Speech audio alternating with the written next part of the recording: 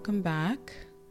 This is the Letters and Layers podcast. This is your host, Amaka. It is Monday morning when I'm recording. I'm recording a lot earlier than I typically do because of the holiday week that we are in. I am going out of town to New York, and I'm not quite sure how things are going to go with being with family. I feel like I'll have less of an idea of how my schedule will be from day to day. So I wanted to just be a little bit proactive and record before I go.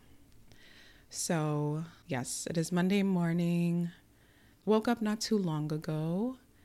Am kind of getting my mind right and wrapping my head around what this week ultimately will be.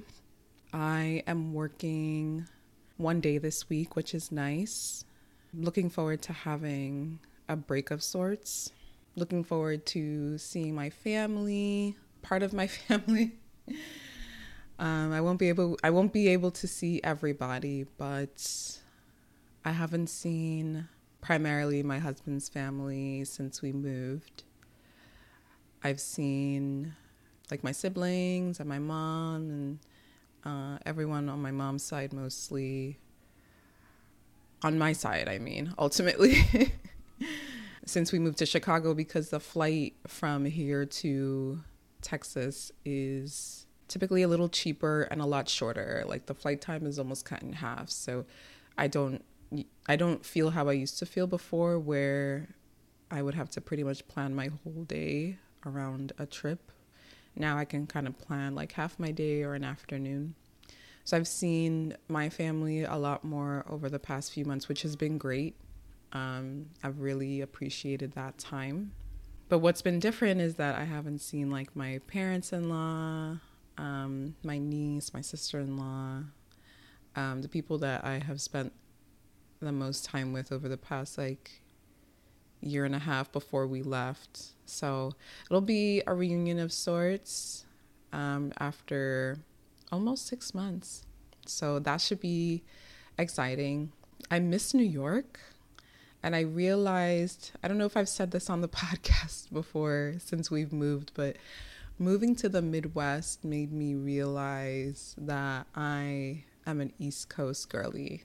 I feel at home there.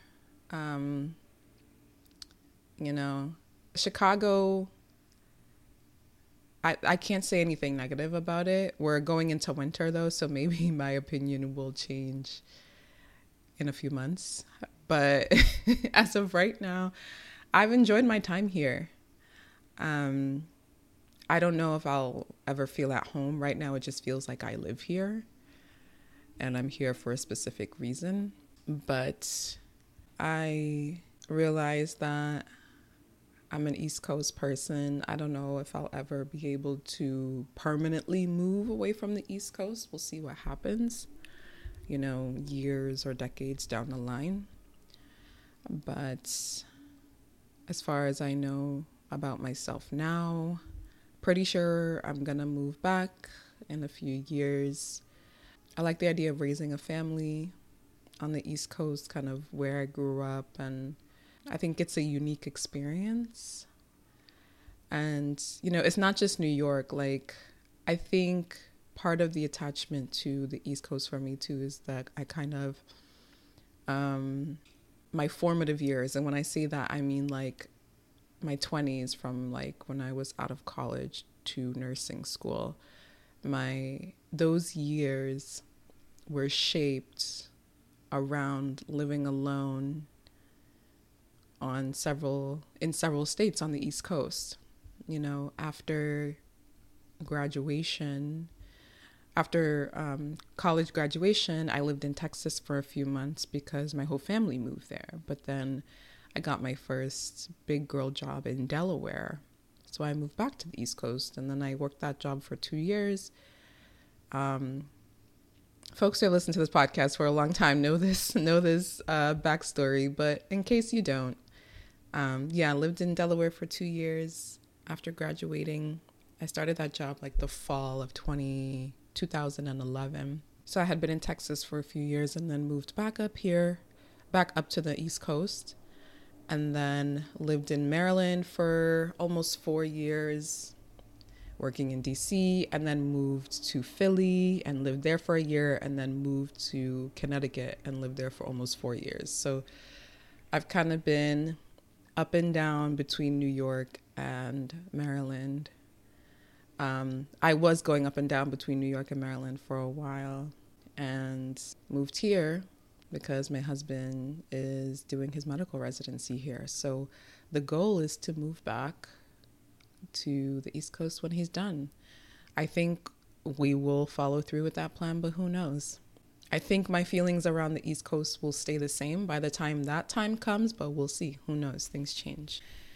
So yeah, I am looking forward to going home, seeing family. I'm looking forward to going to the city, to Manhattan. I sometimes, when I lived there, would just like take the train into the city and just walk for like miles. And it's going to be chillier there, but I think I want to do that probably the day after Thanksgiving. And when you're hearing this, all of this will be past tense, but yeah, at the time of the recording, these are my plans, to get into the city a couple times and get some miles in and just take in my sights and the environment and just, feel the pulse of the city for a little bit while I'm there. So yeah, that's what's, in the forefront of my mind, just the travel in the next few days. There really isn't much else going on right now. I wanted to focus this episode not on a book. We just finished Dopamine Nation, which was great. I'm very happy that I was able to talk to you guys about that book. I wanted to focus this episode today not on a book, but just on a topic that was mental health focused and involved how hormones can affect how we feel and our mental health. When someone starts exhibiting symptoms, related to depression, symptoms like low mood and sadness and things like that, our mind goes to depression first. Our mind goes to the brain being the reason behind the change in how the person is acting. But I think it's a conversation worth having, and it's worth making an episode around what else can impact how you feel mentally. My colleague who I work with at the private practice shared this article about how hormones can impact your mental health. And I was like, I think this is worth turning into a segment, if not a whole episode, because this is valuable information. And we are taught as mental health practitioners to check for some of these things, but not all.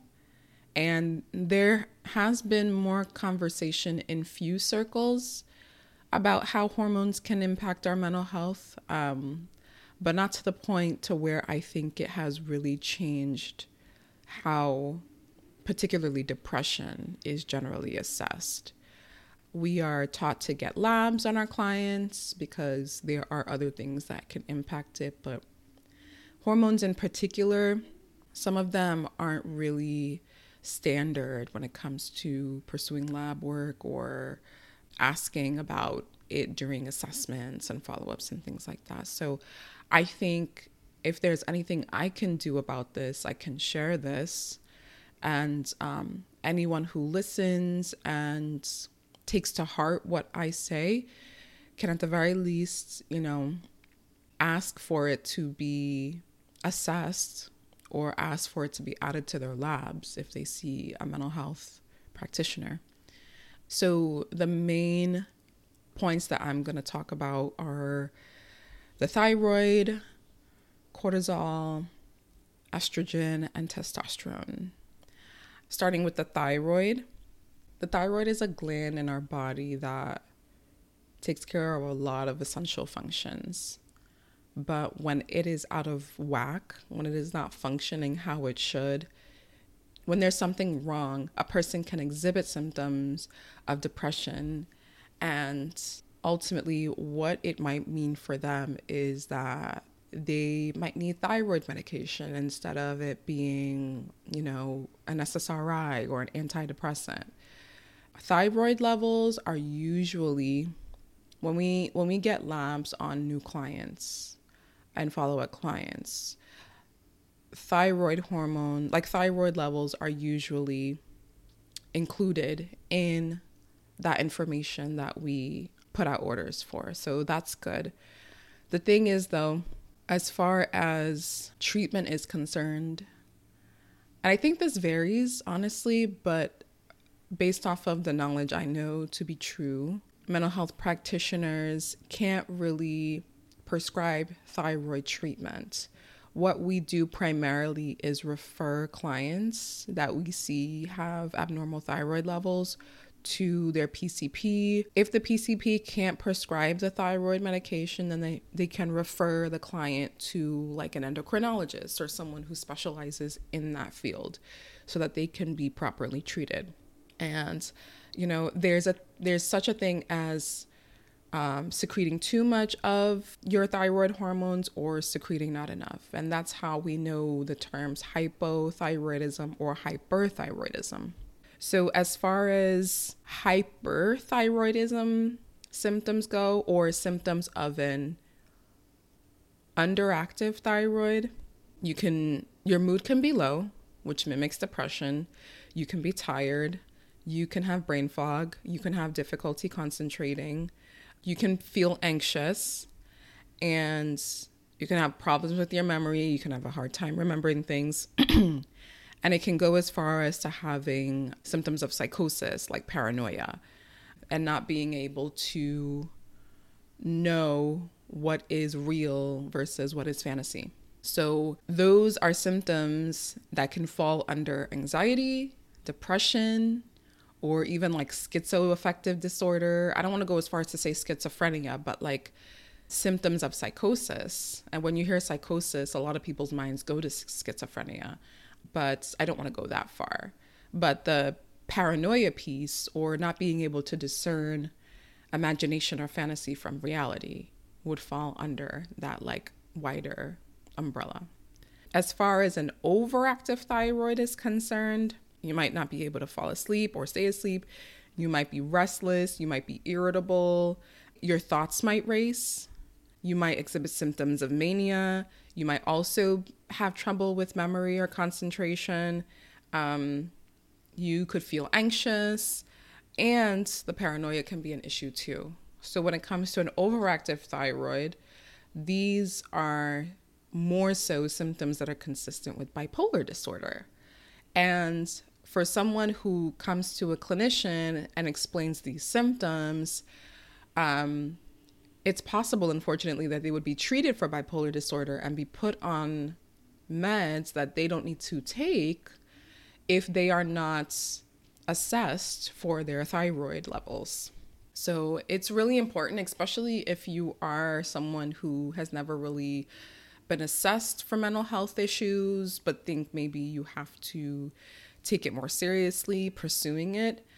If it's not brought up in your initial sessions, or at least before you guys start talking medication, please advocate for yourself and ask for a set of labs to be done on you, and make sure that your thyroid levels are included in what is ordered, because you might find that those are out of whack, and those could be causing how you're feeling, especially if you know to have a family history of abnormal thyroid levels, because it can be a family thing.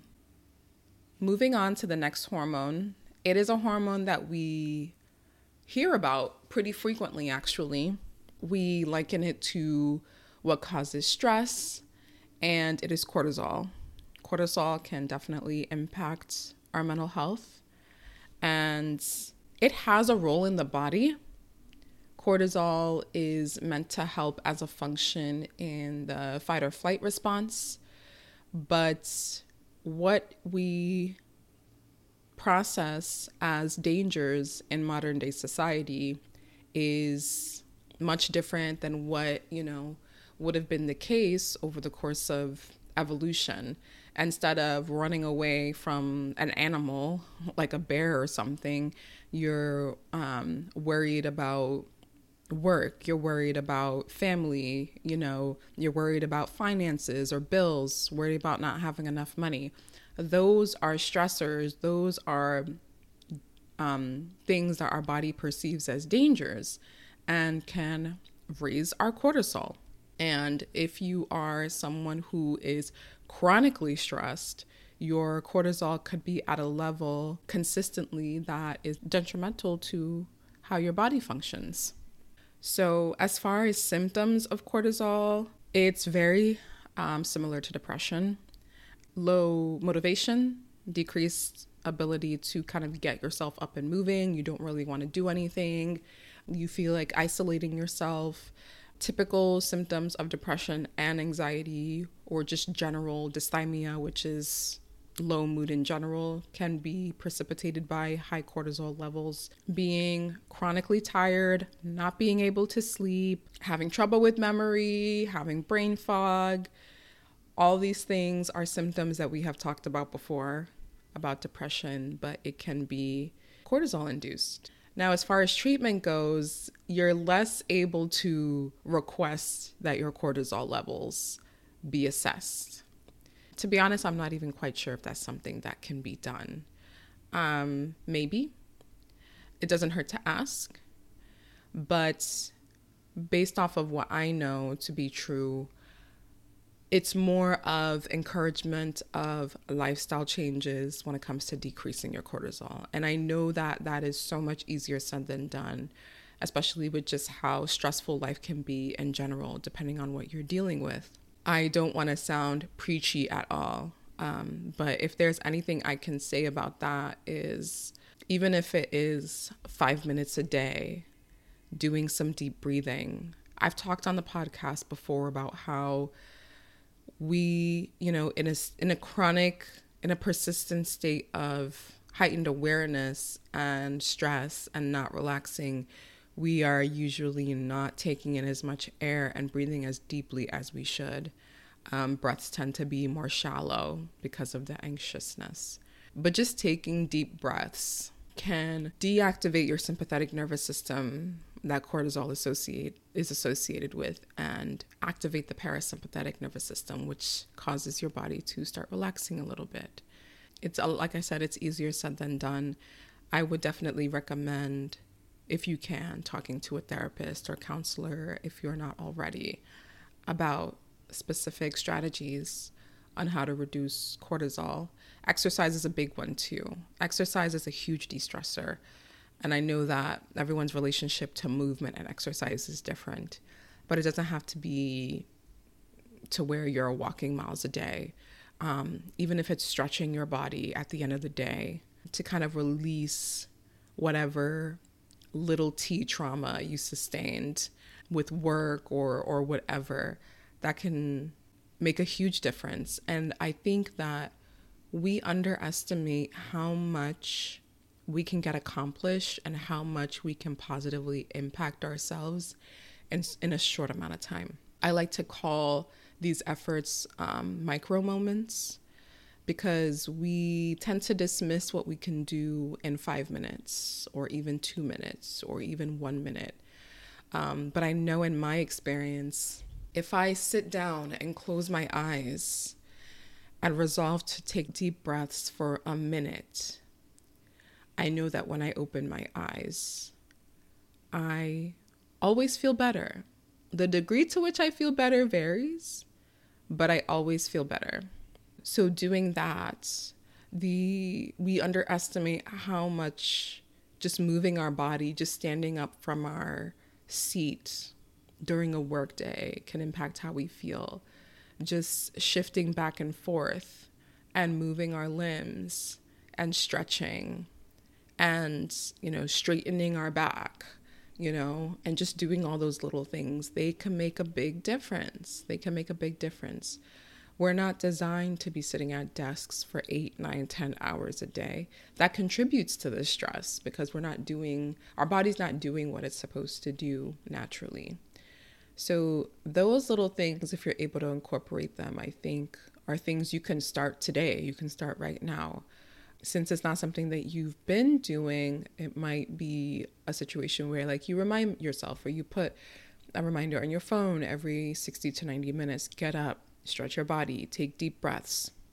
I would recommend hydrating too. A lot of us are chronically dehydrated, and that impacts cortisol levels, that impacts our ability to focus, that impacts our energy too. So I'm just trying to think of things off the top of my head that perhaps folks have not considered, or maybe they haven't done in a while, that can make some changes right away before you have the ability to make those, bigger, more drastic changes. Okay, so that's cortisol, the stress hormone. There are 2 other hormones that I think folks often don't consider hormones that would impact our mental health. They are typically known within a different context, but they definitely can affect how we feel. And those are what some people know to be our sex hormones or our reproductive hormones, most notably testosterone and estrogen. So testosterone is the primary sex hormone of men, and estrogen is the predominantly known sex hormone for women. And the way that they function in the body, depending on who it is, varies. As far as having too much or too little of each hormone, that can also affect how we feel. As far as estrogen goes, it can have us exhibiting symptoms that I've already mentioned. So if you have too much estrogen, you could have trouble with sleeping, you could be tired, your metabolism can be sluggish, your libido can be low, which is something that can happen if you are struggling with depression. It's also something that can happen if you are struggling with depression and you're on an antidepressant, because that is the side effect of some of those medications. Also have trouble with memory or experience brain fog, and your mood can fluctuate a lot more drastic and widely. You can experience mood swings, essentially. And then when you are dealing with low estrogen, pretty much what I said before: depression symptoms, tiredness, tearfulness, mood shifts, trouble with memory, not getting enough sleep, not sleeping through the night, or, not being able to fall asleep when you intend to. Hot flashes are another symptom too that's listed with the article.